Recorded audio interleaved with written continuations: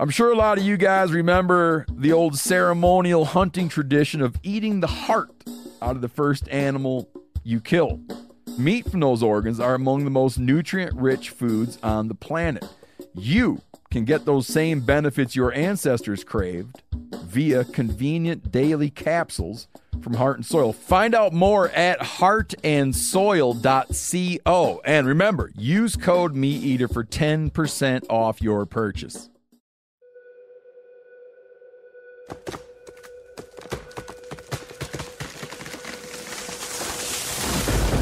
This is the MeatEater podcast coming at you shirtless, severely bug-bitten, and in my case, underwearless. We hunt the MeatEater podcast. You can't predict anything.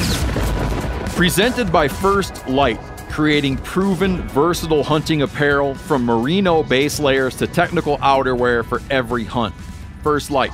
Go farther, stay longer. Tell me when the machine's on, Phil. Machine is on, Steve. I just did a bunch of math in my head, but I screwed it up because I wasn't thinking about how Corinne and Phil aren't married. To each other? This room's full of married people. That's correct. We are not. This room's full of married people. There's 10 married people in this room. But I was just counting couples, and I counted Phil and Corinne as a couple. And then realized that 4.8 of us will end up divorced. Who's it gonna be? Not me. As my friend Ronnie once said. Wow, that's a nice way to set the tone. My friend Ronnie once said, I don't want to lose half my shit. So you're making Danielle rub her belly. Oscar, she's rubbing her belly. Hey, but you'll be glad to hear this. I just learned that, you know how everybody says half of all marriages end in divorce? Well, that's because like a repeat offenders. So yeah, the repeat offenders blow the statistic because every time you get married, you have a much higher likelihood of divorce. Like if you get married your first time and you get divorced, it's like you go into it being like, oh, now I'm going to settle in for real. No, the next time it's even better chances that you'll get divorced. I'm not going to mention any names, but I know a few that have skewed those numbers. But they think that they're like getting to the real one now. But they're not. They're stepping into hotter waters than they were in a minute ago with their last marriage. So I was, what's this, when you find out something good? Heartened? Is that a word? Yeah, heartened? You're heartened by something. I was heartened to learn that only 4.8 of us. Well, no, that's if you guys were married. Oh. I was heartened to learn that only 4 of us are going to wind up divorced. Huh? Who is it? But if someone said I'm going to come in here, if someone said I'm going to come in this room and shoot for you, I'd be nervous as shit. Yeah. That's got to differ on like demographics, though. Oh, it's definitely Indiana and Louisiana, lowest divorce rates. Oklahoma, of all places, and Nevada, obviously, highest divorce rates. Obviously. And I would imagine that boomers are leading the charge on divorces. No, it's going down because younger people are getting married. And not getting divorced. We're here like Gen Z and millennials living in sin before we get married. And so we like suss out whether or not it's going to work, whereas your generation was doing less of living in sin. We're not boomers, buddy. Yeah. What are you? Why? Xers. Gen X, buddy. Xers. I'm sorry. Oh, man, I lived in a lot of sin, man. Even with my wife. I know I'm older than you, Spencer, but come on, man. Well, how far from being a boomer are you? Quite a ways, I think. I'm sorry then. That's not I don't know. What are you? Like Gen the X. greatest generation? Yes, Gen X. Gen X, man. The greatest generation. I'm pretty sure our parents No, are I mean like the greatest generation. That was like my old man. Guys Greatest that fought, music Yeah, the generation. guys that fought in Whiskey too. Yeah. Yeah, Either way. boomers are about 70-ish, I think, now. You might be sitting there asking yourself, why are all these married people talking? And why did this why did my thing that tells me I got a new podcast, if I'm a subscriber to the MeatEater podcast, why did it say like, hey, you got a podcast on a not normal day? Like right now, on Mondays, you get the show. On Wednesdays, you get the trivia show. But now, I don't know what the hell day it is. Either way, 4 out of It's not Monday. It's not Wednesday. 4 out of 10 marriages end in divorce. 2 out of 7 days will not have this podcast delivered. It's not Monday or Wednesday. The reason that is because we struck a special deal with T-Mobile. To explain is my lovely wife, who's never been on the show before. I feel like me not having my own microphone is going to get real awkward at some point when I'm pulling the microphone away from you. Yeah, this podcast brought to you by T-Mobile. So we're doing a special one just for them. So that's why it's here now. And then the thing is, we're going to talk. Okay, oh, you know what else I found out? Doing my 3 seconds of research about divorce. Guess what the highest divorce months are? January. February, yeah. January Some and dismal February. month. Why January and February? After the Cooped holidays. up in the house together. Hunting season's winding down. The cooped up. Chickens come home to roost. So we're doing a special episode where we have a bunch of people and we're talking about how not to get divorced because of how to live an outdoor lifestyle and avoid the a travel intensive outdoor lifestyle where one or both participants in a marriage engage in activity that like causes a lot of being gone, a lot of things that feel extremely important that probably aren't that important, and just like a lot of marital strife, relationship strife, marriage or not. I can tell you totally straight face that it has that shit, the hunting stuff, has caused problems in my relationship since day one. Explain that. How has hunting caused a problem in our relationship? Just being gone and having like this thing that seems super important, you know, it just causes complications. You don't agree that it does?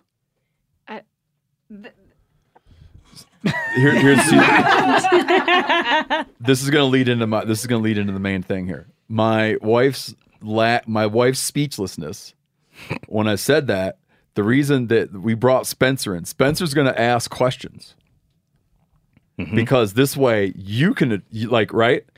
Steve's words were he wanted me to guide us through the talking points because he has a lot to say. Which is good because it'll make up for Katie not having as much to say. And in as much, so we have 5 couples to talk about. And when we talked about this, we brought up a term that no one likes and that I pointed out I've never used my entire life. But there's this term that it gets bandied about. Hunting widow. Okay. And then Spencer was telling me that Shelby grew up, because you grew up in ag. Yeah. And you grew up with what kind of widow? Harvest widow. Which sounds like a machine. It does. I would say I had never heard of a hunting widow prior to this either. But a harvest widow, for those of you that don't know, it's a partner of a farmer who essentially lives their life as a widow from September to November because their partners are gone 24/7. Growing up, I would go weeks with just seeing my dad in passing, even though he was only a mile or two away from me at like any given point. He just had no schedule whatsoever. And I think that's been the biggest difference between a hunting widow and a harvest widow is at least I have some idea where and when Spencer is. And the other difference probably is that there's sort of this like you have to feed the whole nation and like a lot of pressure. Yeah, you know what I mean? It's like this whole like who can argue with someone like harvesting crops? Yeah, and it's like the most sort of foundational thing that can't be ignored. Right. And it's so dependent on so many factors, right? So my dad farms with his brothers, but then once they're done harvesting, he goes and he helps all the other family farmers and he's driving truck or he's, they're like bringing crock pots of chili over for their friends. And just because you're done on your land doesn't mean harvest is I'm done. glad you explained that because I think a lot of people would be like, well, how big of a farm does he own? But there's like one combine that serves... Right. Could serve hundreds of farms. Absolutely. Right? My dad, they own their combine, but everyone in like 20 miles uses their combine. So everyone's taking their turns. And then once that's done, it's calving. So they're very busy. Then you're a cow widow. Yes. Brody and Carrie. Did you take Brody's name? I did. Nice. Yeah. Only partially, though. Just she picks and chooses. Yeah. You found offense with the word. You take offense at the term hunting widow. It just makes me cringe. I just because it makes you seem helpless, or what? It does. It kind of comes with that. That it just has that feeling of something that maybe I don't have a say in. It's like sort of like, oh, I'm a helpless, sort of, stuck at home with the kids. Everybody should sympathize for me, but I don't really think that that's how I think of the whole thing. I mean, the whole hunting and outdoors thing is something we do as a family, and I don't know, we do okay. When he's gone, it's not a huge inconvenience. Nobody to me misses often. Brody's. Nobody does. No. I'm not saying that very well, but Giannis is here with his wife Jennifer. Jennifer you had a take on being a hunting widow. You thought it sells guys short.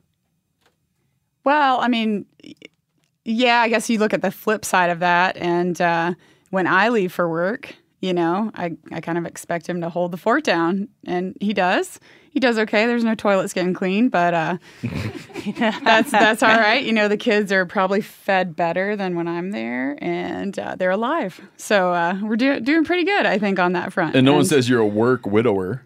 No. That's true. Yeah. And I did it to him for quite a few years. Left in the summer before we had kids.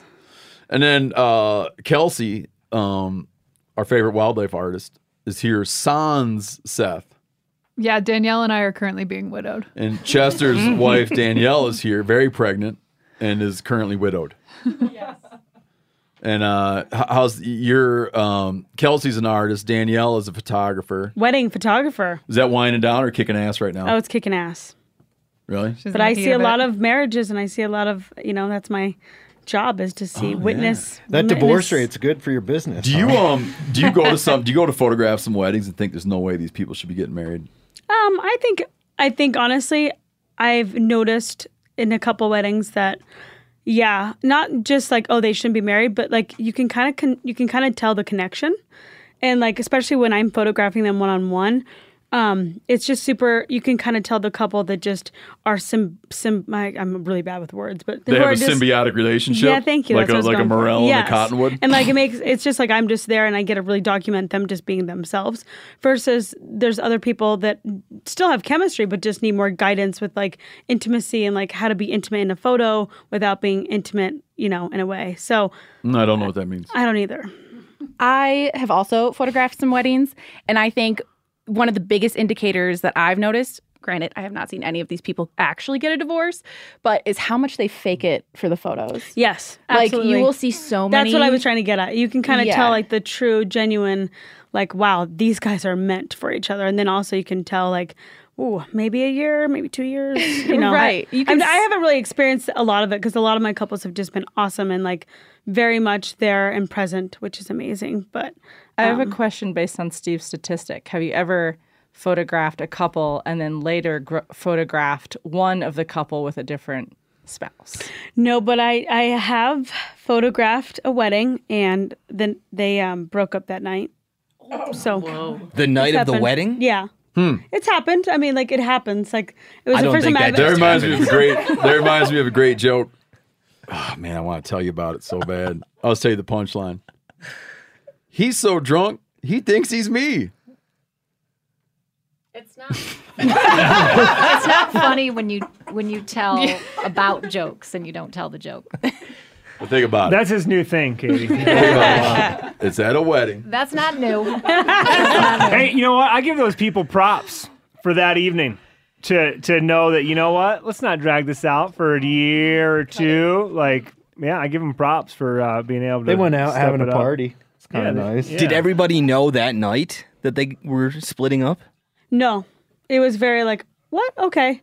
But like, I think that there was a lot of things that were happening behind. Yeah, he had a hunting trip he had to go on. Hunting trip. So you don't think it was because of the photography session that you had? I don't think it was my job. No. How did but Seth I mean, and Kelsey? I kind of called it.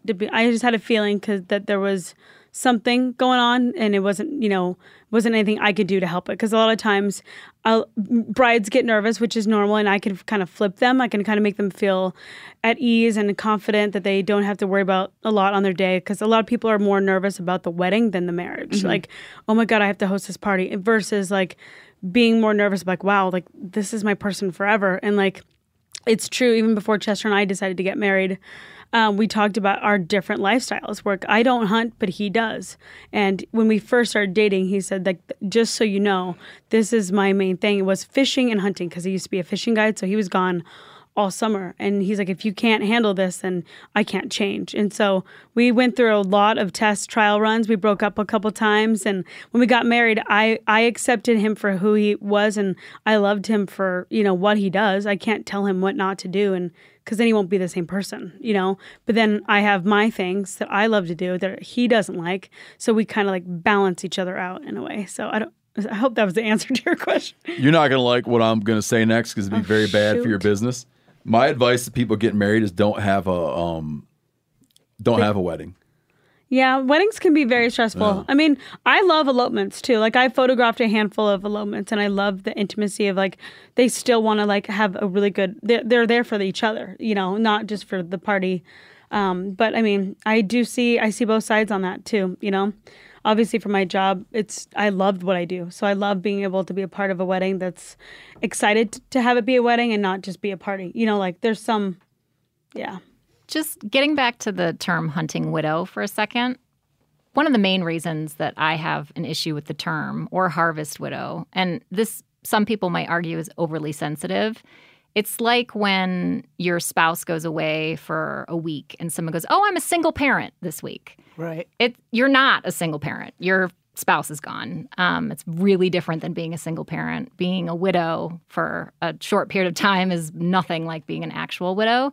So I find it, mildly offensive, even though I'm not a single parent or a widow myself. I do think there's something odd about the term. Probably because you were raised by a single parent. Maybe. No, you saw firsthand like what that shit's all about, right? It's like hard. Yeah, for sure. And it's not that it's not hard to take care of your whole family while your spouse is gone and while that support that you normally count on isn't there. But it's not the same as day in, day out, year after year after year. That's like a completely different psychic load. Yeah. No, I agree. People ask that all the time, like, how do you do it? But I always have in the back of my head, I know eventually he's coming back, because, like I said, we didn't do this. Well, we were away a lot from each other before we had kids. And now it's kind of on me, where I used to leave him for the whole summer. And now he's gone in the fall, and then throughout the year periodically. And, I always know he's coming back at some point, and I'll get a little bit of that load off. So it's doable. It's a little more doable because of that. I'm going to be a long hunter one day is what I'm aiming for. So I'm just sort of What does that mean? Prepping long everything. hunter. Steve, tell Jennifer what a long hunter is. The most famous long hunter that most people will know about would be Daniel Boone. And they would go on hunts that were a year or two.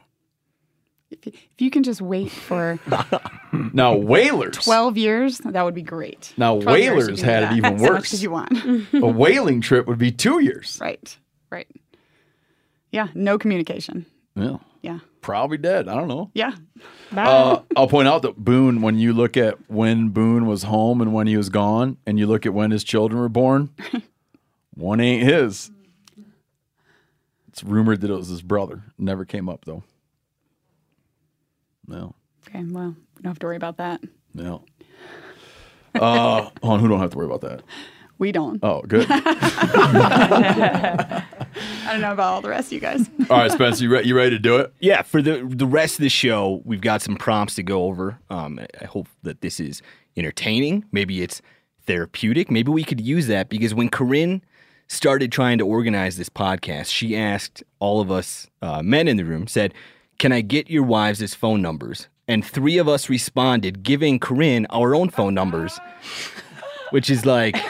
terrible. That's not true. You misread my phone number. Yanni, yep, I totally misread, because I already had Jennifer's in my contact list, and I saw Putelis, and I was like dyslexic, I guess, and I saw I didn't notice that it said Jennifer as opposed to Giannis. So that was my problem. So then, but 2 out of you put your own phone number instead of your spouse's phone number. Me. Yeah, I'm curious. Yeah, Spencer, call yourself out, buddy.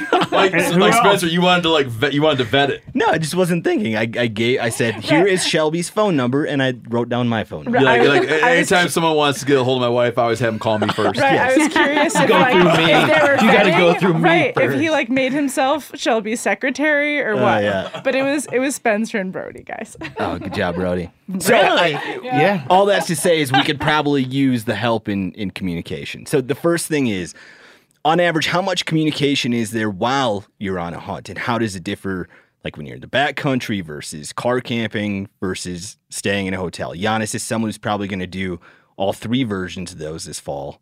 What is like a normal amount of communication? And I'll tell you, Jennifer is shaking her head behind you. I don't think she's going to agree with your answer.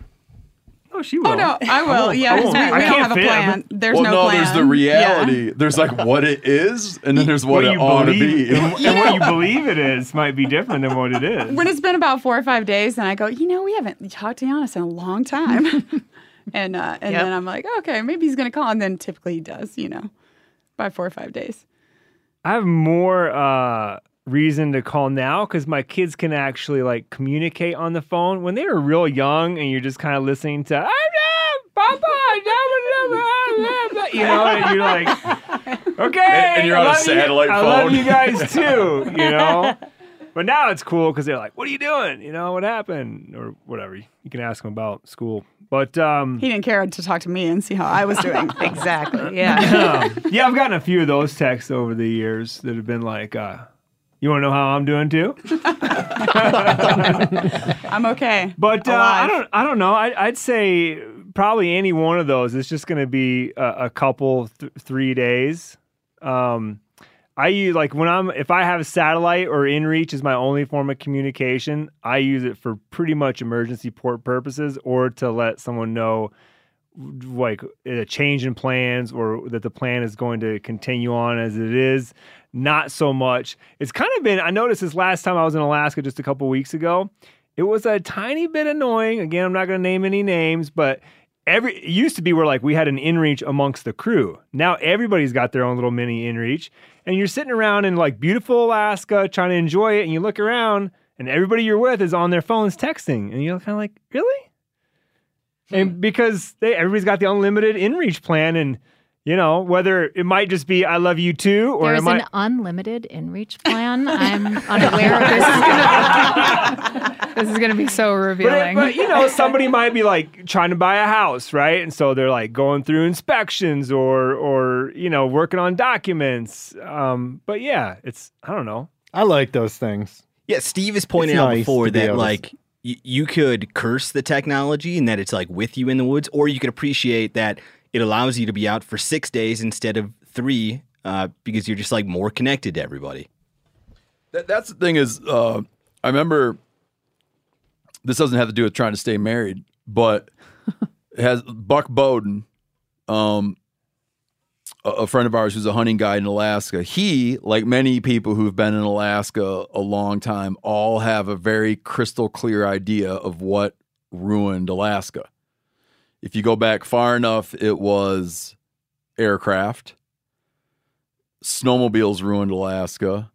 Now, everybody's committed that it is airboats. Airboats have ruined Alaska. And ATVs. You're going to hear about this next week where you're going. ATVs have ruined Alaska. Buck Bowden told me that inReach devices are the things that have ruined Alaska. I thought it was a sat phone. Yeah, well, sorry. Because it used to be that you went and it was a 10-day trip. And you got dropped off or rode in on horseback and he had his clients and they were gone. And if they killed something on the first day or the second day or the third day, they were on a 10-day trip and people could get lost in the experience. Now, some guy gets his sheep on the third day. He wants his ass out of there right now. Before the guts are out of it, they're making the phone call. They're already fretting about getting an airplane in there to get them. Mm-hmm. So he said that, but I only meant to counter the point that it could be, let's look at it this way. It could be that there were things you've always wanted to do, but there was just no way you were going to go do it because you you had young kids, whatever. Like, you couldn't be out of the game for that amount of time and feel comfortable about it. But at least knowing that, like, everyone's alive, everyone's healthy. If something catastrophic happened, right, you'd know. That alleviates a ton of, like, it alleviates anxiety and lets you kind of relax in a situation that might otherwise be, like, really uncomfortable. Yeah, just having the ability to know you can, get in touch if you have to is, they're worth their weight in gold, those inReach devices. I'll say the one time I don't turn mine on is if, like, we were camping this weekend, me, Katie, the kids. I had to turn it on because I had to text my buddy Dave something. No reason to. Yeah, but, like, there's nothing that would happen that I would care about. Yeah.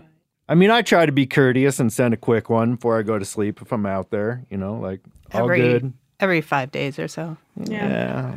Chester doesn't have one, actually. So when he's gone, he's gone. He usually will text me from Seth's phone occasionally, like, hey, how's it going? So what's a normal amount of communication then, Danielle, with Chester? Like sometimes about 3 days. Like every 3 days, but I also know that on these trips, they're busy. And I think also they just did a show at our house recently, and I got to, like, watch how they work, and you are busy. Like, there's just so much that I don't, like, I'm not at home just like, oh, why doesn't he call me? Why doesn't he text me? Hello.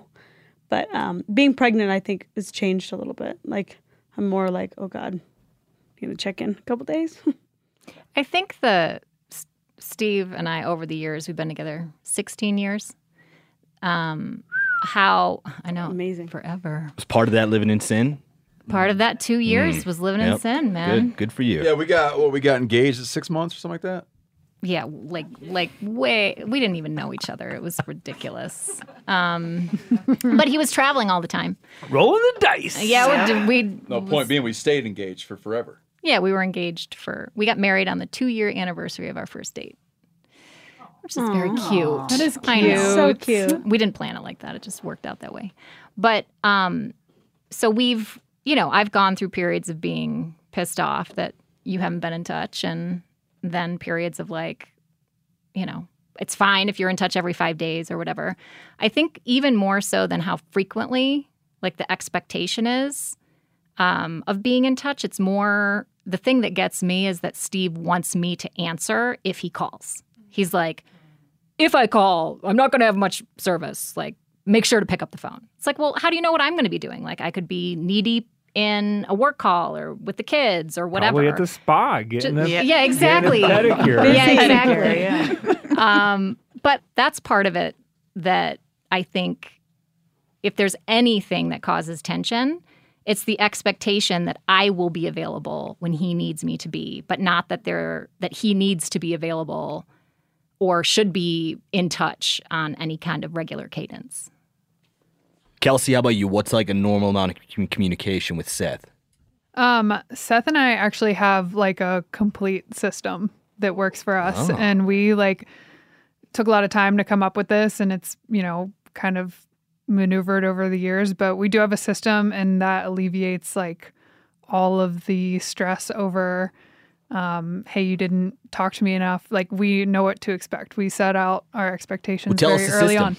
Yeah. So, like, this could be a little MeatEater handbook. We're about yeah. He, like, I am to hear that he is safe at the end of the day through his satellite device, and I am to update him periodically throughout the day on if I'm, like, going to do something. And the reason why we have the system, I think actually, like, our situation is kind of flipped.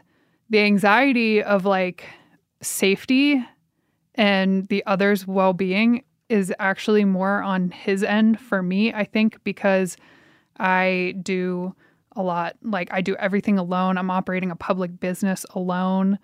I go do outdoor stuff alone without, like, a satellite device. So he's not checking that throughout the day, but when he turns on the satellite phone at the end of the day, if he sees that I went trail running and it's at night and I haven't told him that I'm back, he'll know to, like, to reach out to a friend and have them check on me. Like, that's our system so that we know each other's safe. We do not at all talk about our days. Like when he's on a trip, we don't expect each other to have the time to do that, but that's our system so that we know to like, if something happened on a MeatEater trip, I would know whether it was him telling me or not. But if something happened to me at home, nobody would know unless he caught it right away because of our system. So, this is going to sound like a little bit fatalistic. Sure. But no, I'm saying like when it comes to communication, if you're gone, you're never gonna. I don't think you're never gonna scratch like the itch all the way. Mm-hmm. There's never gonna be a way, whether it's through an inReach, satellite phone. Let's say you're in somewhere where you have like regular cell service and like everybody's tired. You know, people are like trying to deal with kids. Whatever. You're never gonna get all of the communication out of the way.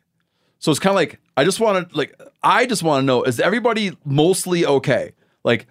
Nothing catastrophic has happened. Yeah, because any amount of small talking, it's like it doesn't amount to. It doesn't alleviate anything. Like no, you could small talk for 5 minutes, and when you hang up, it feels as shitty and incomplete as if you didn't small talk at all. Our expectation is no small talk.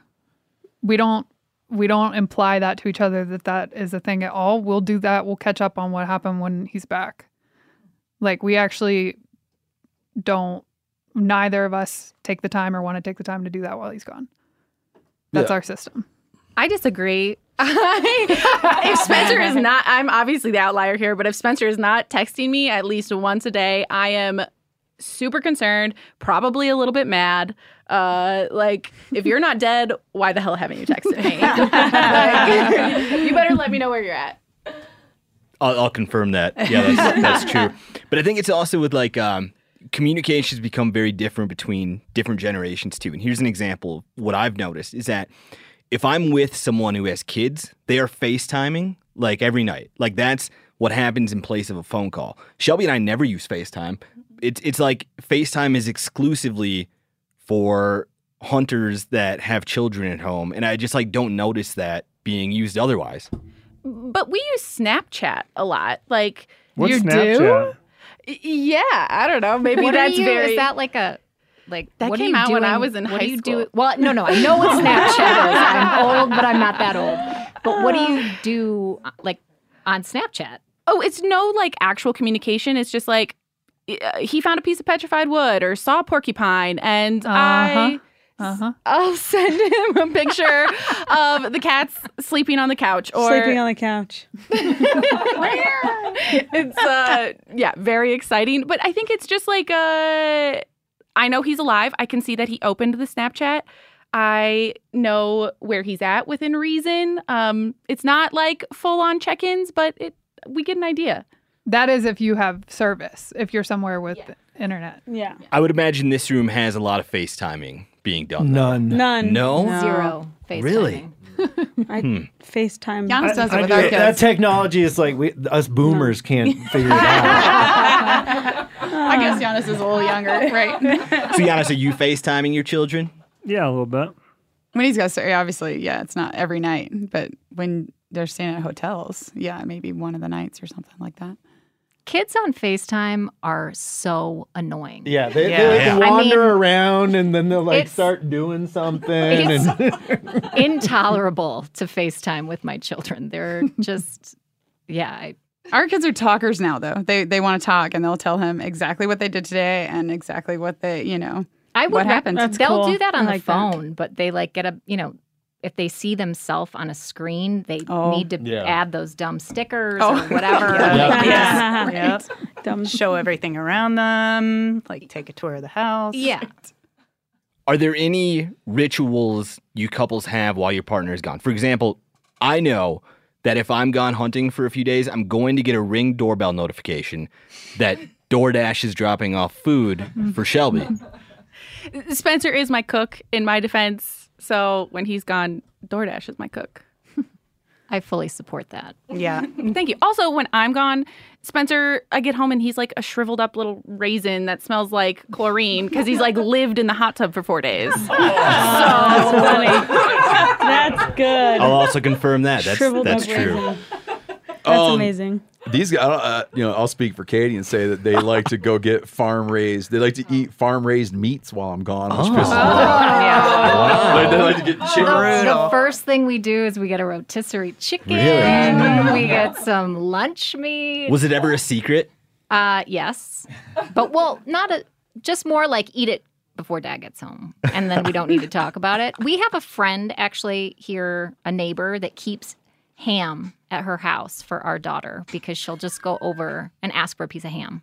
That's great. Because she knows she can't get it at our own house, which is sad. Give the girl some ham. I think your brother Danny said it. We're along the. He'll allow bacon. He paraphrased it, but I think it was something along the lines of like, yeah, one thing that nature cannot produce is like a nice oven roasted chicken. Yeah, bacon in a rotisserie chicken are like two meats he'll allow to be brought in on occasion. If it doesn't happen to me as much as it happens to Katie, but if she's gone, I don't even want to say this with her in the room. Okay, we're all learning this together. Is that okay? If she's gone, my goal is to make it seem like shit is tight. To make it be like, can't be that hard. And so I bust my ass and I clean that house. People are in bed super early. Like, shit is tight. It seems as though this isn't a secret. You think you've been sneaky about this? Like, it is like very that, obvious when they try to make it look like pristine right before you get back. The house is spotless, and truly, you come in, he's kind of like, oh, no big deal. Yeah. I don't this know is what you're normal. like, always so I do this all the stressed out time. about. Yeah. No, man, I scream at the kids. I'm like, you got to get this place cleaned up. Everybody get in bed. Your ma's coming home. This is going to look like our program is tight. You got to talk about the flip side of that you mentioned to me before the podcast, though. There's no flip side of that. When you get home. Oh. All right, I'm going to say this, and then I'm going to be done talking about the subject. A huge problem in my marriage is when I get home, I kind of want to piss on the old post a little bit. And I'm like, who took the tools out and left them in the yard? No one ate the green beans. Why is this like... Someone didn't water the thing. The bird feeder's empty. What do you people do? Oh, yeah. That's just like the beginning of it. You're like, oh, and it seems like no one's helping do X, Y, and Z. And what, there's not that's the other thing. I don't care about the traveling, but it would extra appreciation when you get home for all the things that have happened in your absence. He's kind of canceling out all of the goodwill he builds by making the house spotless. When I gotta be exactly. I gotta be careful about going in that direction too. I love this. But then she'll be like, "You've been on vacation for a week," and I'll be like, "Oh no, I haven't." I'm glad Seth isn't here. This is like so quickly turning into a couples counseling session. Exactly. Are there any rituals the rest of you have that happen while your spouse is gone? One I just learned about when we were talking about recording this was that Shelby will bank up shows that she wants to watch that I won't participate in. Yeah, second that. And then those get watched in October through December. And so I learned that one like just yesterday. Yeah, but then the worst thing is sometimes I think you'll like them and he won't watch them with me because I've already seen it. Like Fleabag, for example. I banked that one up. And then I was like, you have to watch it. Show. Right? It's so good. You're going to love it. And then he just like sat there and played on his phone the whole time. And then I was mad. Mine's more like a work related. I know it's not maybe a good routine, but when Chester leaves, I feel like I could really sit down because I have to, when I shoot weddings, like I have so much editing, like it's a lot of my time. But when he's home, I like to we'll go out to dinner. That's me not working, or we'll, have a slower morning together. So it's not it's me not working. So when he's gone, I'm like, oh, I get to edit and just watch my chick flicks in bed, my air conditioner, and drink. Well, now I get to drink sparkling water, not my beer. But I would say it's funny because I look at it more of a work standpoint. Like, oh, I can get so much done when he's gone.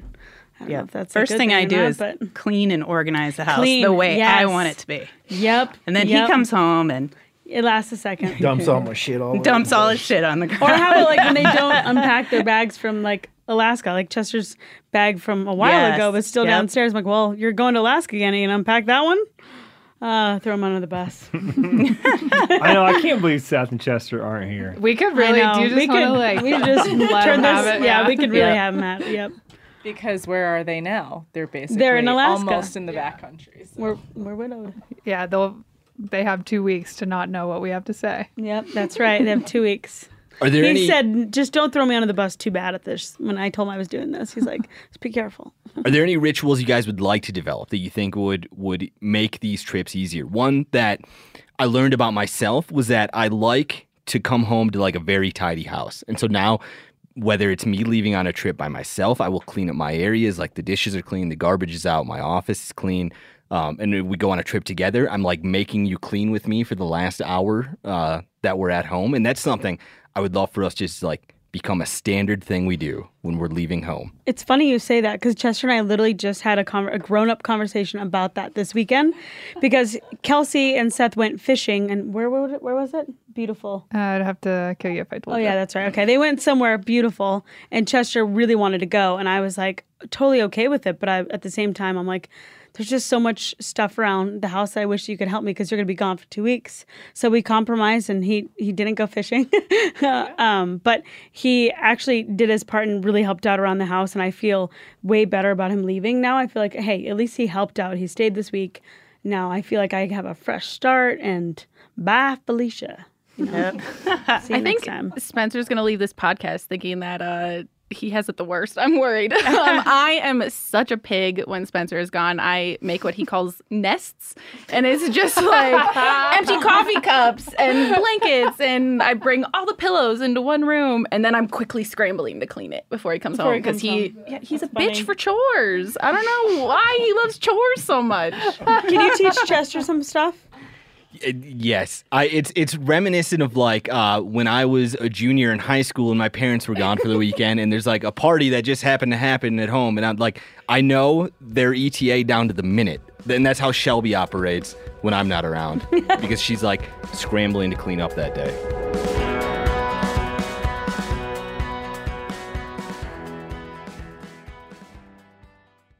Pay attention here because this is a hell of a good service. It's called the Wellness Company. Picture this, okay? You wake up, you got a scratchy throat, you're all congested, you got a runny nose, you got a cough, whatever.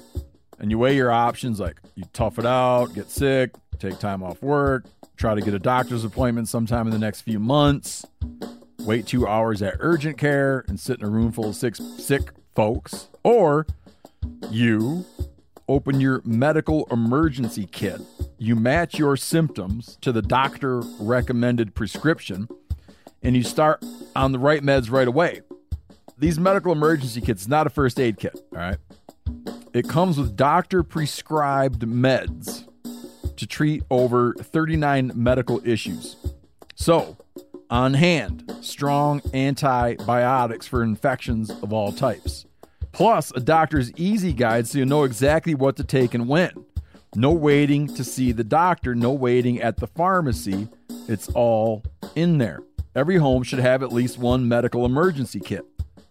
Order yours online in minutes. Your kit will be rushed to your door.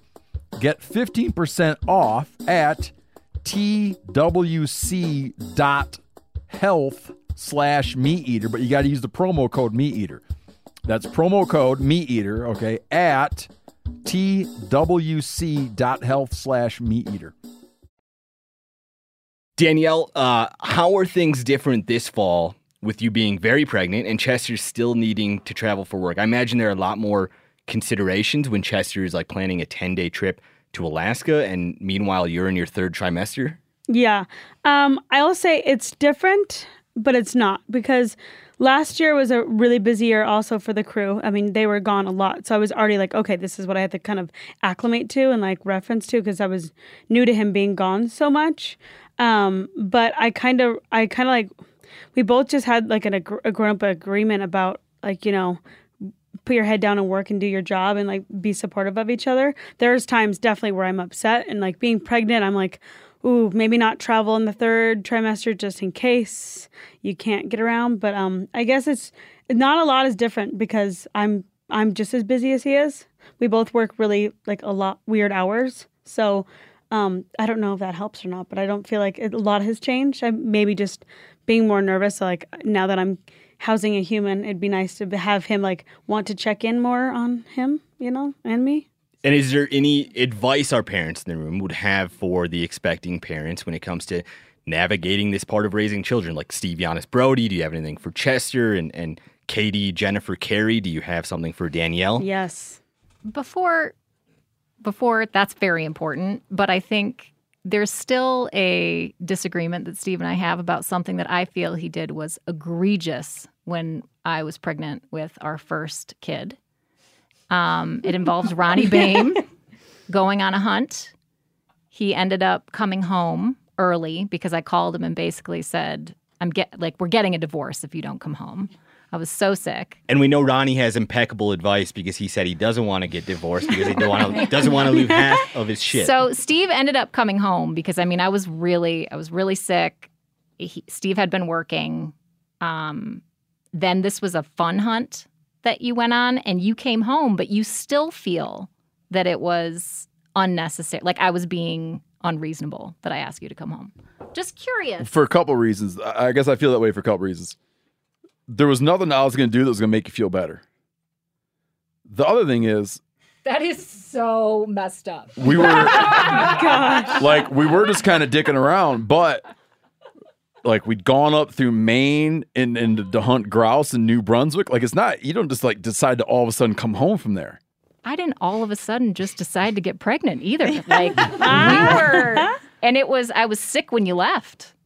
Yeah. And I just got madder the longer you were gone and the longer you were driving. But I'm just curious. You felt more alone. No, I think that was bad. I do think now, looking back on it, that was bad. I think that, if I were you, I'd be pissed.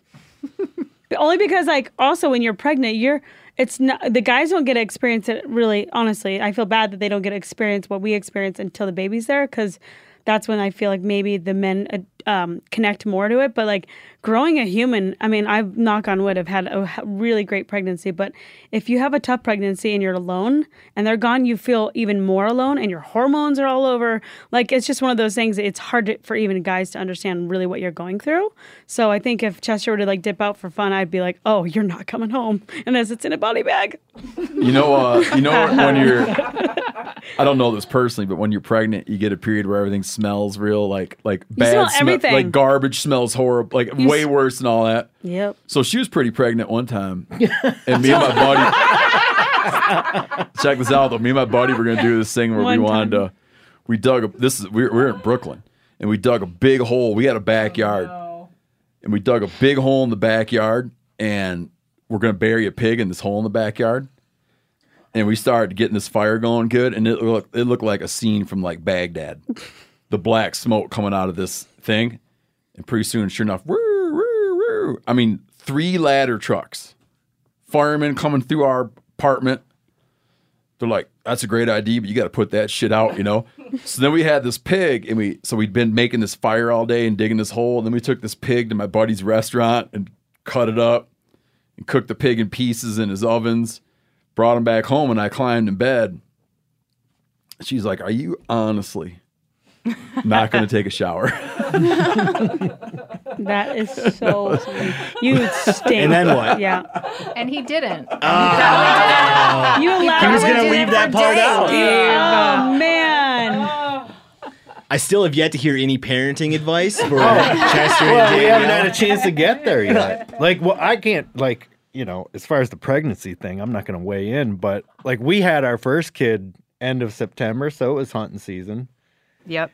Second kid. Yeah. Conley, after he was born, I think you went turkey hunting the day after I got out of the hospital. Yeah, because the first couple months, there's nothing for me to There's do nothing anyway. you could have done to make her feel any better. That's right. Yeah. We had a 3.5-year-old and a 3-day-old. No, I'm talking. There's really nothing you could have done. There's just not much the guy can do when they're just little. So Yeah, my lovely wife did observe after a couple months after we had our first kid. After a couple months, she was like, That's really true. isn't anything. Yeah. Like in the middle of the night, there's just, you kind of get up because you feel guilty and you sort of stand there watching, them feed or whatever. Yeah, she's like, there's, just don't pretend to don't pretend to be like helpful and then have it be that you're all tired tomorrow. Right. I mean, just like sleep. Tomorrow in the daytime, you can do the helpful stuff. It doesn't eventually you got to step in too, right? But there's a period of time where there's, Brody, you are so wrong about that. You said it. Those first couple months, there's less they can do. If you only had one. Yeah, they it takes can a lot. support you and take care of you. Especially after the 9 months you already house the human. Yeah. You get sleep deprived. Well, I don't know yet, but I'll let you know. I just didn't catch a lot of flack for going hunting. I mean, good for you on that. That's a win. But so your advice to Chester is just he doesn't need to be around the first couple months. Yeah. Not at all. There's not a lot they can do for the baby, obviously, but you can, clearly clean and do other things that you're not doing because you're taking your time, taking care of a baby. If it's an either or, and I don't think it is, we're talking about something that plays out over the course of many years. It's not like it does. It's not like he's like, oh, I'm going to go turkey hunting now because then in 6 years I'll be more present. But since it's not an either or, but I would say that our kids now are entering an age where I feel like that shit becomes really important, right? Like having exposure to these different figures in the household and putting all that together. Yeah. But it's hard to present it as a borrow, like a give and take arrangement between the present and the future. Right. If you hunt a lot now, it's not like you're going to not want to go hunting later. You're going to want to go hunting even worse later. Exactly. But eventually you'll take them both with you. We're only 4 years from that, right? And then I get a whole weekend alone. Maybe that's what I'm banking. That honestly is the only time. That's the only time in my life that I feel absolutely perfection would be that to be gone out messing around outside with all my kids, because then I'm doing what I want to do and I don't have any guilt about not being a good dad. Also, you're showing your kids, I think that's so important. A lot of kids now are always just, on their phones or on their cell phones or on Twitter, Instagram. You bring your kids out. I even told Chester, I'm we need to be like that. That's being a kid. Be out in nature and get off the grid just to be a kid and not worry about social media and what other kids are doing, especially as they get older. Especially in school, little girls, especially seeing other girls. Oh, they're doing that, so I got to do that. So if they're out in the woods, just not even acclimated to that. I think that's amazing. Yanni, Jennifer, parents of two. Do you have any advice for Danielle and Chester?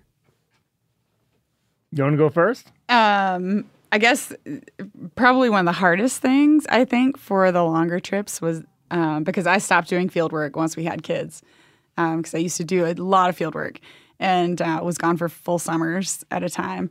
And then, once that flipped, I was definitely unhappy for the first couple of summers, realizing that relationship had changed and that, he was the only one getting to do the field work and a lot more of it. But I think the hardest thing is definitely the front end and the back end of the trips, the 2 days after he leaves, just because we do things differently.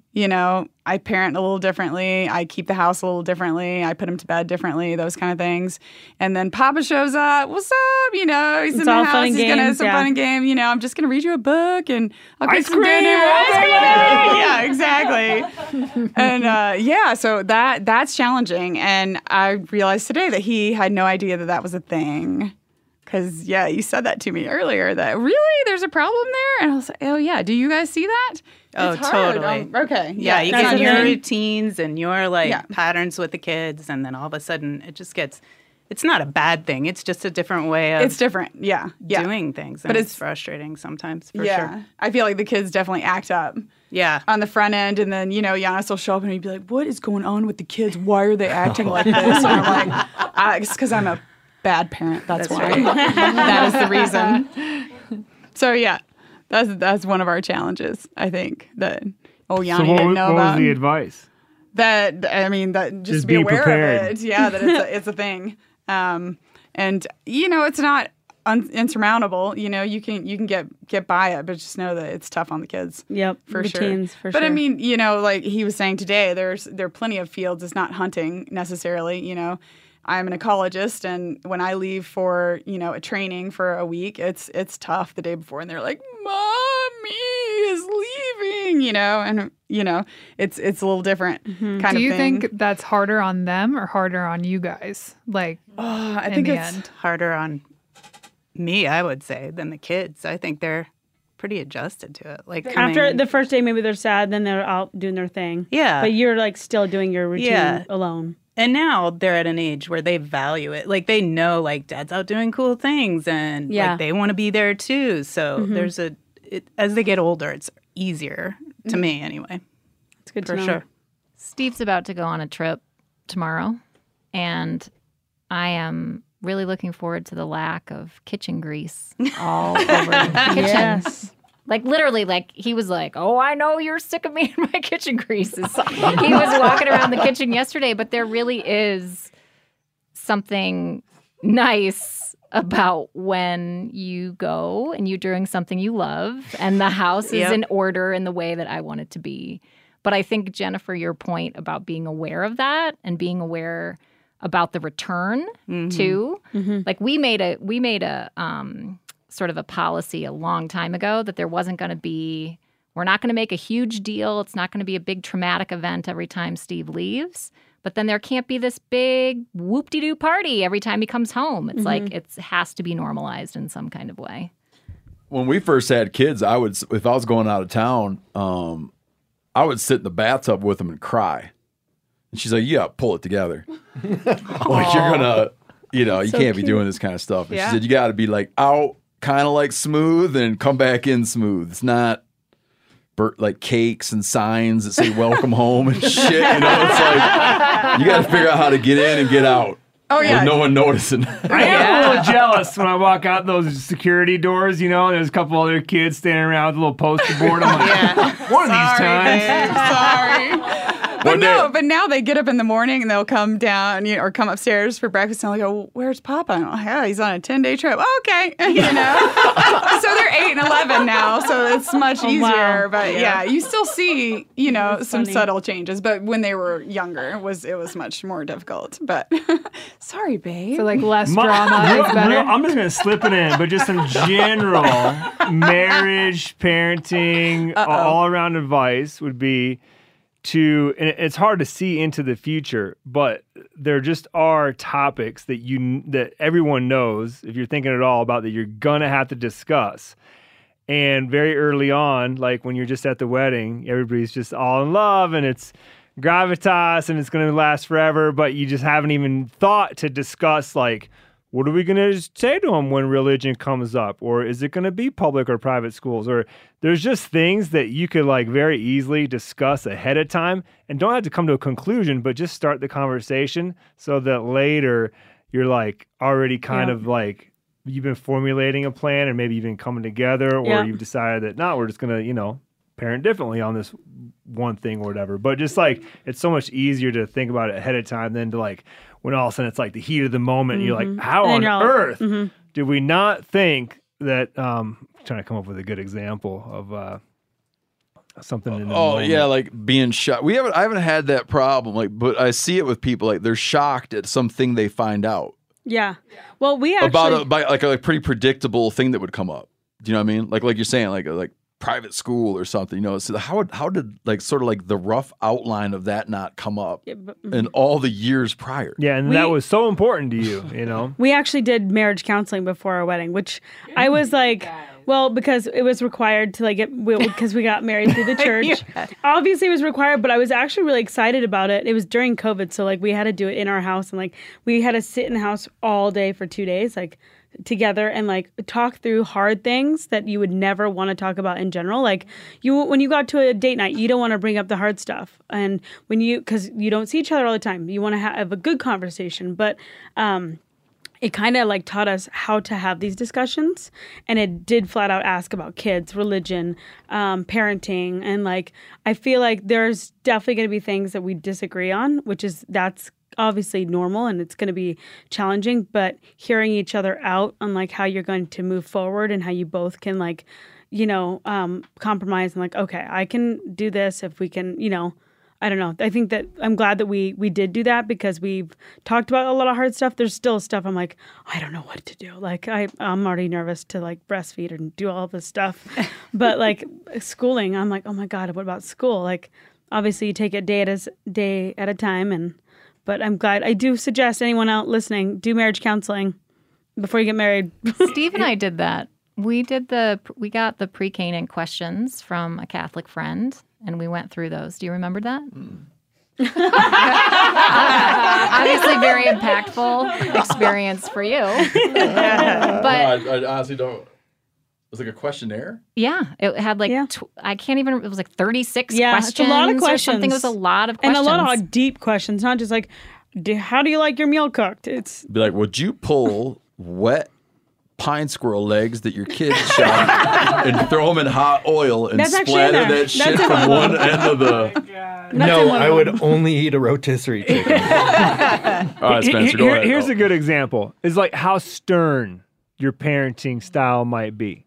Are you going to spank or take your belt off and whoop your kid if he does X thing or not? You know, that's a one that... No, it is. So and a lot we of people went probably into don't it. We went into it talk spankers. about, and then all of a sudden there's a spanking and someone is like, holy shit. But we went into it spankers and then agreed at about the same time that we're out of... Same here. We're out of the spanking We age. got out of And so that it's like, business. we would have never predicted... Right? That's why there's a little bit of sort of like finding a reasonable person. Like earlier I was just saying, like, how could you not talk about the main stuff? But isn't it weird that we would have both thought in principle that like spanking was the way to go, and then around when they're 2, being like the return on investment in spanking, it's like diminishing returns. Like, are you really going to keep? Like, are you really willing to get in an arms race with how hard you're going to smack your kid's butt once they start to like? You spank them, they kind of look at you like, the hell was that? The last time I spanked one of our kids is when they turned around and laughed at me, and I was like, okay, well, clearly that's not hard enough. But I'm not. I don't want to figure out what the right hard is. Like that. That is. Just picturing you spanking your kids right now does make me want to laugh. I don't know what you mean by that, because you're so sweet. I couldn't imagine it. They're way too old. They wouldn't even know what to make of that shit anymore. But yeah. All right, you've now made our listeners perfect parents, but let's go back to like when there's traveling happening around hunting. What are the specific anxieties you have when your spouse is gone? Like, is there a certain hunt or a certain situation that stresses you out more than others? I know what Shelby's answer is going to be to this. Yeah, as you might have predicted, it being very on brand for Spencer to be incredibly cautious. He is so risk averse. He'll like pull me away from edges on hikes, and he's ridiculously careful.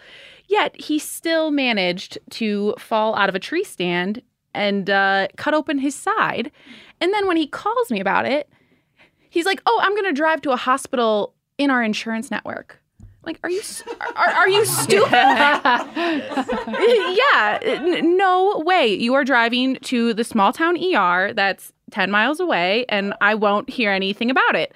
And then he agrees a little too quickly, and I'm like, oh, it's bad. So, you know, even with Spencer being safe, it's dangerous. Like, you guys are in a very compromised situation. Yeah, and I've recognized that when I'm now going on a hunt where it's like involves getting up in a tree, I get more be carefuls and are you okay than any other time that I'm out. So what about for the rest of you? What are like the most anxious trips? I mean, that I the other think we person's had a taken? conversation a long time ago about like being in the back country and it's dangerous. And then we came to the conclusion that it's more dangerous to get in your car in your driveway. Yeah. Like, it's just not something, I mean, I'm not like, I don't know what you think about that anymore, but. Yeah, I think it evolves over time. I mean, we've been together a while now. So how long, Carrie? I think 20 years, probably. Oh my gosh. Yeah, 21, but who's counting?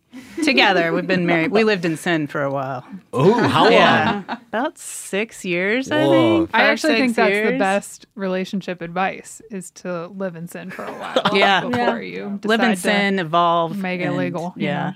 know?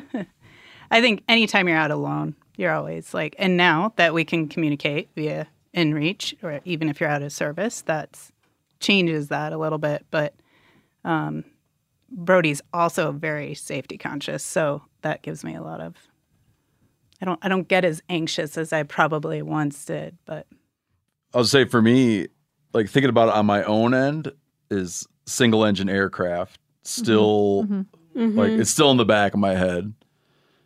Looking the other way, I don't want to get into too much details here because I want to like pick a fresh scab. One time I'm out of town. For who? No, you're gonna take this the wrong way. You're gonna take this the wrong way. One time I'm out of town recently, and I get back, and Katie's telling me about meeting some guy in a restaurant. And I'm like, how in the world would you meet a guy in a restaurant? She's like, he just came up and started talking to me, and she's like telling me about some other unrelated thing, but I'm like focused on. What do you mean he came up and talked to you? Do you know what I mean? And not that I'm like worried about what I'm just like, what is in his mind? That shit bugs me. That stuff bugs me. Okay, that is really off topic and ridiculous, and we'll definitely pick that up later. But that scab's gonna be scabbed. That's right. But I honestly don't like to know where Steve is or what he's doing. Like most of the time, people say like, "What's he doing?" I'm like, I don't know. The calendar says like moose. Or whatever.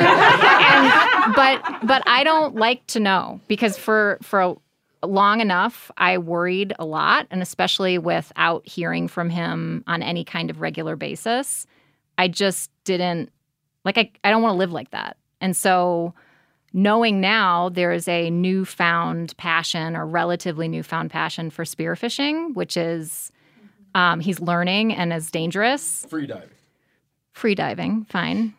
I don't want to know. Like, I would rather just be like, you go, you have fun, you make your best decisions. I've told him that that I want him to think about, like, I want in his mind, if he has a moment, like underwater or whatever, like I can do this thing and that seems risky, but I think I can do it, or, I should probably take the safe path, that I want him to know that if he dies, I am going to take his life insurance money and all of his hard-earned savings, and I am going to marry a guy that he would despise. That guy I'm from going the bar, to potentially. spend that money doing things that he would hate with this man and our children. I told her when she was laying this on me the other day, I told her, I just figured you'd marry my buddy Pooter. Paint a picture for us, Katie, on who this new husband would be. Like, what would be his hobbies? Big sports fan. We'd go to lots of sports games. We would ski probably on weekends. Golf. We would definitely golf. Live on a golf course, maybe. We would probably move to a golf course. We would You'd go start and stay at resorts. Would you start decorating your home with those signs that say like like home is where the heart is? Yeah, cook people good food, make people laugh. You know what? I respect people's design choices. If that's what they want to do, that is fine. But I would take all of Steve's skulls and we would get rid of all of them. All of the hides would be gone. And the kids wouldn't hunt and fish Is this anymore. sinking in, Steve? Oh, yeah. There'll be some fish 70 feet down, and I'm like, hey, that fish can, I'm just going to let him be. Oh my gosh. I don't need to go down there looking for that fish. It sounds like we would get along well with this Steve 2.0 that you've curated. I might have met him at a restaurant the other day. Jennifer, is there an outing for you that bothers you more than others when Yanni is gone? I have to be honest. We lived in Colorado for years and years, and I did a bunch of field work in the Sierra, and the Grizz thing definitely gives me pause because we never lived in grizzly country until moving up here to Montana. And it seems that even though Montana is a very large state, when Giannis likes to go archery hunting, he picks the most grizzly infested watershed in the entire state. And it's like, that's where I'm going to go.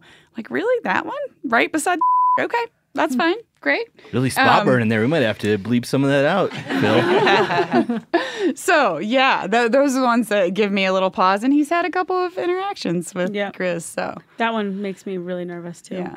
Kelsey, for you, is it boats? Is it planes? Is it the backcountry? What does Seth do that makes you nervous? I don't know if it's a bad thing that I'm pretty calm about all that. It doesn't bother me. I trust him, and I also understand that it's a high risk lifestyle, and it's accidents are prone to happen. But I trust his capabilities, and I don't worry about it too much. The only thing that does freak me out, and this has nothing to do with him, and I don't even really know like how safe this is or not. It's just me projecting.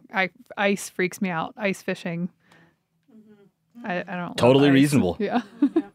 Now, it's obvious how like a family is impacted when a significant other has gone hunting, but what about the re-entry into the home? We heard, Katie, you talk about how like Steve is not getting the welcome home that a soldier would after being in Iraq for a year. It's funny you mention that because one day I said, "You're lucky I'm not in the army." She's like, what are you even talking about? What is the thing that you think your spouse does well when it comes to these trips happening? Like, where's an area that you think they are excelling that you like feel very good about what they're doing before a trip happens, after a trip happens, during a trip? Danielle, you have anything that Chester's like really nailed? Yeah, honestly, I feel like when he first started working for MeatEater, I think he was didn't know what to expect, and so he was really nervous, obviously. And from what I've seen him, like where he's at now, after working here for I think 2 years now, I feel like has become way more organized in a way. I think he's nailed that because for his job particular, you have to be organized. You have to be able to manage a lot of different things going on. And that was not his, when I first met him, I was like, wow, this is going to be good for you. You're going to learn so much. And I will say, honestly, I'm very proud of like how he manages what he manages. And like when he gets stressed, how he manages his stress. And obviously I'm just like super rooting for him just to keep going and working hard and just learning different techniques to even perfect even more. Like, and one thing about him is like, sometimes he, if he doesn't know how to do something or he feels stuck, he wants to figure out himself versus just asking for help, which I'm opposite. I'm like, okay, I need some help, So I love that he's like learning to just, keep getting better and like learning different skills. Kelsey, what is Seth doing well when it comes to leaving for trips like this? Well, one thing that as I'm sitting here thinking about this episode, I think is important to note is we are talking about this from a work perspective. Most people listening to this are thinking about hunting as like the extracurricular. It's not like they're 9 to 5. But with that being said, what Seth does well, and this has been key for us, and this is systems are very important to us in our relationship, and that's something that he fostered in the beginning. So like we have very clear expectations, very clear systems. We know what we're getting into as far as communications. Like we are very good with the front end stuff. Like Yanni, you were talking about all that stuff ahead of time. That's something that is very important to him, that he's brought into our relationship. Carrie, what does Brody get right when it comes to leaving for hunting? Yeah. I mean, a lot of the same stuff. Leaving a hunt plan. I know exactly where he is. I get the Onyx point. Really? Yeah. Is that commonplace for everyone here? No. Like, yeah. That's a good market for Onyx, man. Market that to spouses. To the what? Yeah, they got Onyx hunt. They should have Onyx marriage. Where are they at all times? Onyx off-road, Onyx marriage. Oh, you can track them. There's a tracker on your phone. That's just not something. No, it's not. I mean, she goes to a restaurant. I want to know about what's going on. I want to know about we guys. Use Onyx. I'll drop some waypoints for Jennifer. Trailhead. For me, it's more so that if Shelby didn't know where I was hunting, she would know who to ask, who would know where I was hunting. So she would like contact my buddy Dylan, who would know like the exact tree I'm in, or the exact drainage I'm in, or where I'm camping. But usually, you just know that I'm in like a state somewhere. Yeah, we should probably let Dylan in on that part of. He's like part of our system here, and he should probably know that. But yeah, I like to know general, but I would also be a nervous wreck if I knew specifics. Jennifer had to leave, but she wanted to chime in that she'd like it if like all the dinners were pre-cooked before I left. But what would she compliment you on? What do you think from her perspective? We haven't gotten to that part yet. Yeah, we haven't gotten to that part. What about? She wasn't interested in that question. Oh boy, I don't know if I'm going to be able to answer that for you, Spencer. What would she compliment What do you think you me? do well? Too modest. What do you think you do well? In getting ready for leaving on a trip, or when you come back, like what do you do well? And I think you feel as though, like Brody said, it's not like you've been on vacation for a week. You come back, you're tired, but yeah, there's no like going and being like, I'm going to sleep in tomorrow morning. You got to just get up at 6 and start making breakfast and get the kids up and just, roll right back into the zone, which I feel like I do that. I'm not going to be like lazy around the house for a day. Katie, do you have any compliments for Steve on what he gets right? He gets the first 5 hours home really well. Like you nail it. It's like you're so excited to see everybody and you missed everybody and hugs for everybody. And then you start, as in your words earlier, pissing on the posts all over. Takes usually you get home at night. So it's like you go to bed and then you wake up and then you start tinkering around. But when you first get home, you are delightful. Mm-hmm. Yeah, then I get up and go out in the garden. I'm like, sons of bitches. Nobody's done any weeding. What about where could your spouse improve on making these trips easier? And I don't get to say it. Well, I don't get to say what. What. Sure, go ahead. What you do well. Please. No, I want to say what my wife does well. Okay, yeah. So, we're always mad at each other about something. What's it right now? Just like stupid shit. Guy at the restaurant. But no, I was mad about that a long time ago. But here's the thing that I think is important. The main thing is there's no one in the world that I trust more than my wife. Like if something really bad happened, that's absolutely who I'd call. There's no one I'd rather have my kids or an eye toward what they needed, or she would take a bullet for them. If I had an enemy, she'd want to cut their fucking hands off. Do you know what I mean? Yeah. That's right. Yeah. That's the main thing. And all the stupid fights and shit, I mean, they just come and go. But the main thing is do you who's the main person you would trust to have your family, you know what I mean? Who's at the wheel? Yeah. I've heard Steve talk about this. And if I ever felt like that, if I ever doubted that aspect of do I trust the driver, right? It would make all that other stuff very different. Yeah. But it's always there, right? I've heard him talk about this before. There was one time we were out having a nice dinner and everyone was having a nice evening until Steve started asking people what the best part of their marriage was. And then someone asked, Steve, do you remember what your answer was? No, I don't remember this. Was this the night I got in a fight with Cal? Yes, and it was the night that Cal got in a fight with Brody. There's many uncomfortable people there. The drama. Jeez, where was I?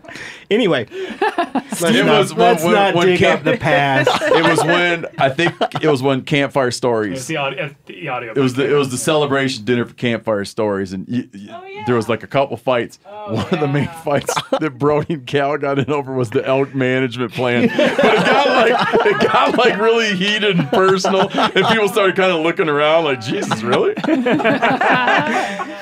Yeah, I love it.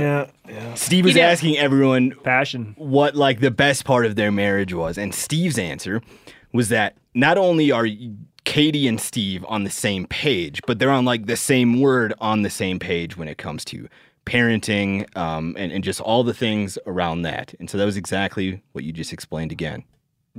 You feel the same way about that, Katie?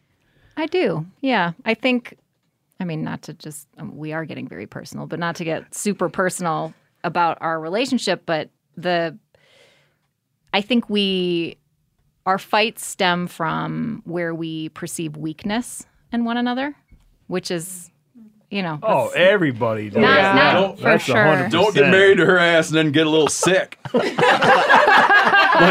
married to her and then catch COVID. Holy shit, dude! It's like you had an affair. But the flip side of that is that I trust him. He's strong. He's capable. He's loyal. Things that I know he feels about me. And we have very high expectations of each other, sometimes punishingly high expectations of each other. And most of the time that is to a good end. Sometimes it's punishing. Now I want to hear about where we can improve as the person leaving home to go hunting. And I want us to predict first, what our spouse is going to say that we could be better about. I think that Shelby would say I could improve on getting her a more firm schedule. Oftentimes it'll be like, I'm going in mid-October to Wyoming to antelope hunt. And I'll be like, I will be gone sometime between the 10th and the 15th and get home sometime between the 20th and the 25th. I recognize that's a very hard thing to plan for when you're the other person in the equation, not knowing like what this 5-day window is in a 15-day stretch. So I think that's something that if you could make a request would be that I get better about my scheduling and giving you more firm dates. Yes. I don't think that's realistic, like at all. So many of your hunts depend on the hunt prior, right? Like whether or not you're even going to go to Wyoming depends on if you get your archery buck in South Dakota or whatever. I guess if I had to pick one thing I wish you were better at, I wish I just got to do more fun things with you in the fall, right? Like we do fun things all the time. We'll go camping whenever we want. We're very not tied down to anything, so we get to be a little spontaneous. And I don't get to do the cutesy, like fall things, right? I don't get to go apple Pumpkin picking, patch. right? We've never carved a jack-o'-lantern. I want to do that stuff. I'm not happy about it either. I know I would love a Halloween costume contest. You do strike me as like a pumpkin spice latte guy. Yes, Yeah. I would hardcore be into it if it wasn't in November. So that's just the reality of it, though. Danielle, what could Chester do better when he listens to this episode? What's he going to learn that he could improve on? This is a tough one. He's that good? His system, or there's a lot of things that he could improve on. No, I mean, like, I think, well, he doesn't hunt as much as he'd like to. It's mainly, everything I've talked about is work, because that is like, it's on a hunt. A lot of you guys, a lot of your trips are hunts. So that is what I consider his hunt schedule. And when he's home, he doesn't really hunt. At least he hasn't in a while. Like he just fishes all the damn time. Okay. Yeah. Yes, I like to. He fishes all the time.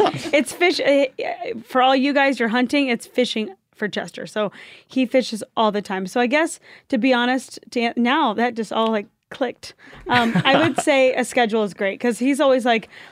He always comes up to me and he's like real nice. He's like, "Do we have any plans this weekend?" I don't think we did because I was gonna go fishing. But if you don't want me to go, I'll stay. Like I wish I just knew more of like I know there's spontaneous trips and you can't control it, but it is nice when like especially for my schedule because I'm so busy as well. It'd just be nice to know like, hey, I'm gonna be gone for 5 days this day fishing at somewhere. At least I knew like, okay, sweet, you'll be gone. Let's try to do something before you leave. You know? You and Kelsey should share a calendar. Yeah. So then instead of like getting 80% of the picture from your husband's, you'd get 100% of the picture. No, we do that. You do? Yeah. Because they always fish together. Half the time they're fishing together anyway, so Yeah. you'd have a lot more visibility. Always. Yeah. Yep. No, we do that. Kelsey, what could Seth do better? Well, I've been talking about like our systems and our plans and everything. That actually has worked out to the point where I don't have a lot of gripes. The only thing that's been like a problem, and this only applies to MeatEater work trips. Honestly, like I love to hunt too. So when Seth is hunting personally, I'm there. So this is like not a personal hunt problem. But when he's going on a work trip, it's a lot of times the turnaround between these things is like 1 day. So it just naturally happens. And it's a lot of times this is out of his control that there's like a tornado of shit left around the house just because he's like in and out, that only one person is left to like handle. So that's the only thing that gets to me sometimes, but we talk about it and it's gotten a lot better. Carrie, tell Brody how he could improve. Well, the stuff lying around the house when they get home, like the dump, that's the a dump. big one. But he knows that. But I thought of one other thing that Brody does Brody really might well. just dump it out in the yard.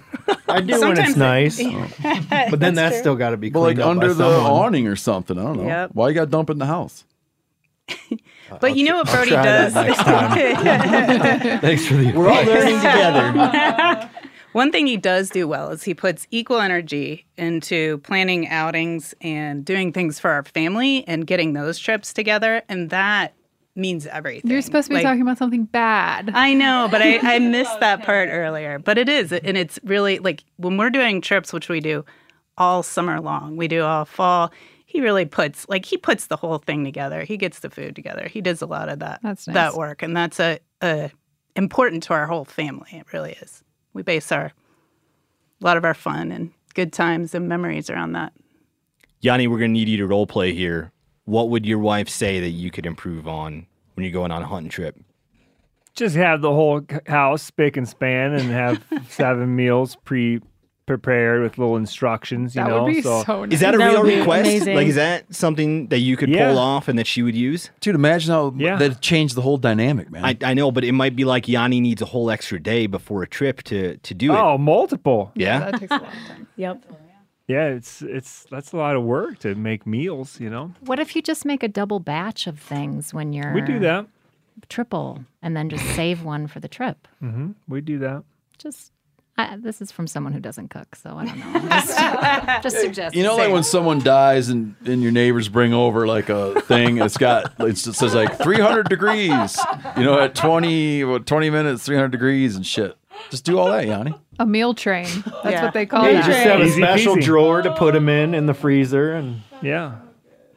Monday drawer, Tuesday drawer. That's true. I always said that Different we colors. should start a little MeatEater spin-off reality show called Wives of MeatEater. Yeah. What would people witness? What would be like the entertainment there? Oh man, I don't know. It actually would probably be very boring in reality, but I like it. Katie, what can Steve improve on for these trips? I think the extending that wonderful 5-hour appreciation period to just when he's home could be nice, and instead of. But I think the thing that he does well, which is also a tip that I think has changed our, at least in the planning, which has been so hard to know, like, okay, he always puts things on the calendar he like over promises. What am I trying to say? He under promises, over delivers. He will say, I'm going to be gone for 10 days. And then sometimes he'll come back in 8. And then it's always like, oh, that's great and unexpected. Not when you have a nest.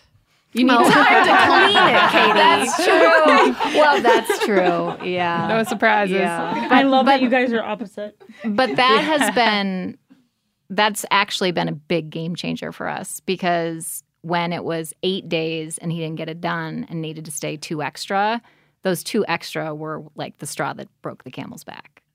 So always, fudge it a little and then come back early, even if it was never planned. You do that a lot.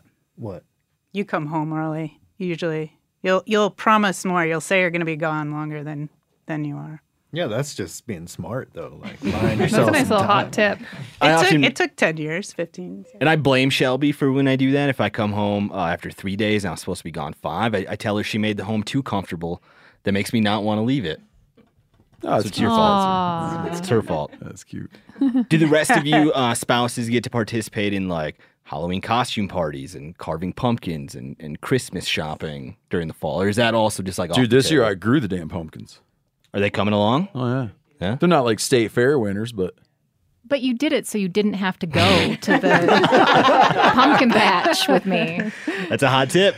Nah, 'cause she likes to go to those places where you go like, get your, like, whatever. Pumpkin The corn patch. maze. Yeah, I'm gonna make her a little. Those are I'm gonna amazing. make this. I'm growing her pumpkins.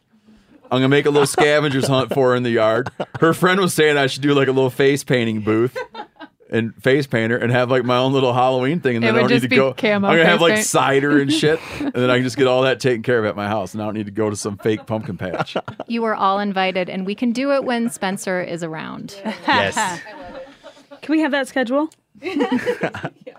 I don't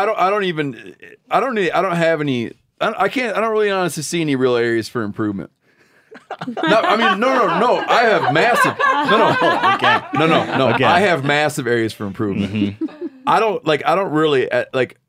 I mean, I have like little gripes and stuff, but there's no like sort of fundamental thing that ought to be different.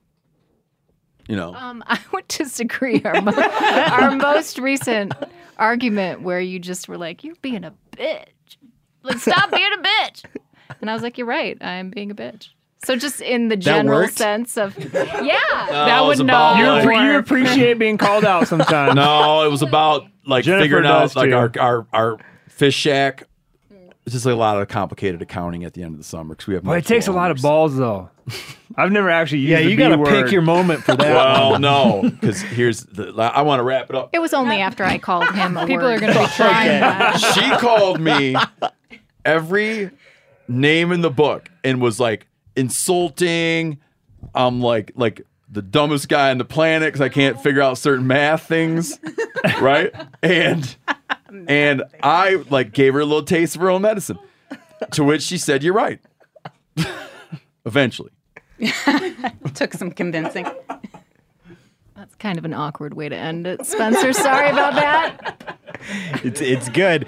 Just choose your moment to call your spouse a bitch, and maybe it'll work. don't do that.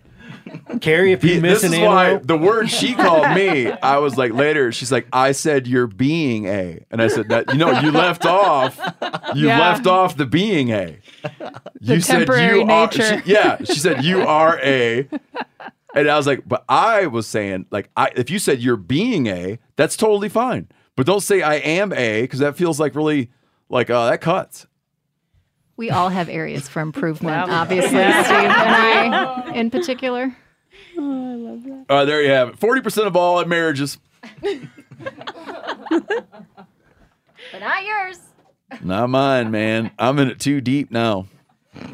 Yeah. I honestly think that there's a lot of things that come out of. I think if you travel a lot and do stuff, I feel like there's probably plenty of people who can't manage their marriage and they never go anywhere. Yeah. Do you know what I mean? Yeah.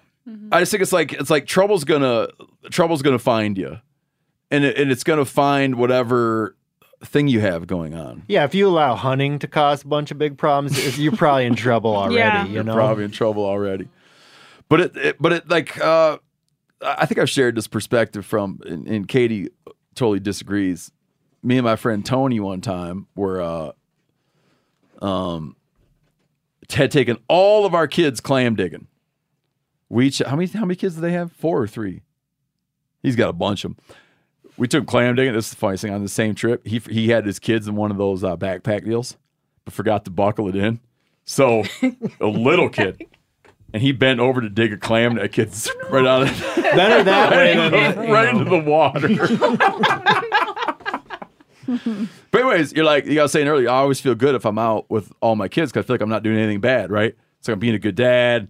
We're outside, like it's just, you feel great. And then we were gone super late, and I remember got pulled over by a policeman, and we both got kind of yelled at over the phone. Like his wife called and kind of yelled at him. My wife called, kind of yelled at your me. kids were little back then too. Yep. Yeah. And Tony said to me, Katie hates this quote. Tony said to me, "Man, if we were the way they wanted us to be, they wouldn't like us." Which I think we'd like them a lot more, actually.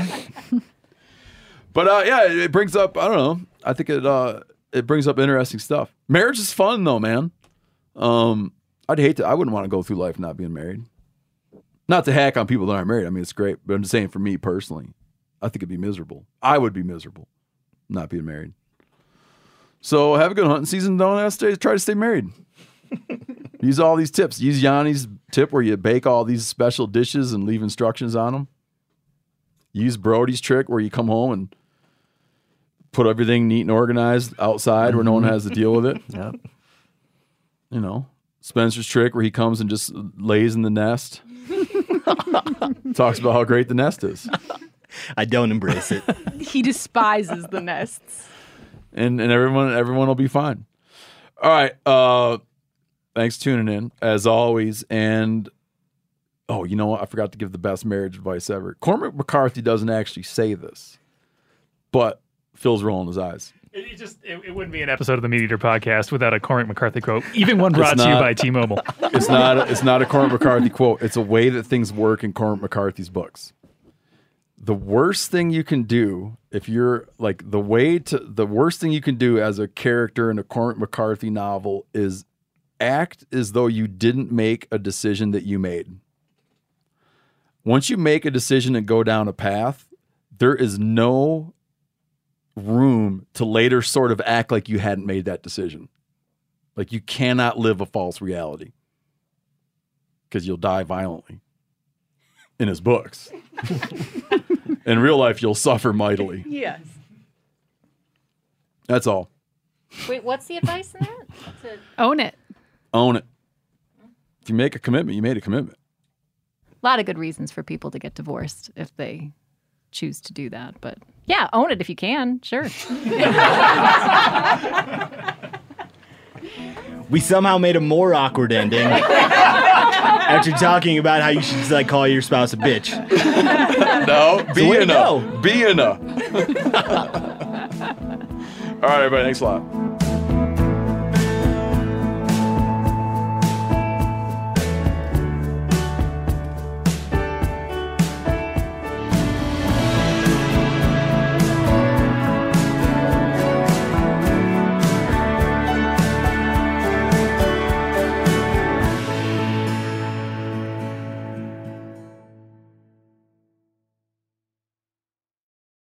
You never want to find yourself out on the water fishing without your essentials. So it's best to always pack a Columbia PFG Solar Stream Elite hoodie to protect against the sun. Man, I was just in Hawaii and I had my Columbia PFG Solar Stream Elite hoodie with me. And here's the deal. We're in and out of the water all the time, getting in to go spearfishing, getting out, taking the kids to the beach. I'm not going to mess around all day putting sunscreen on, then having to get washed off.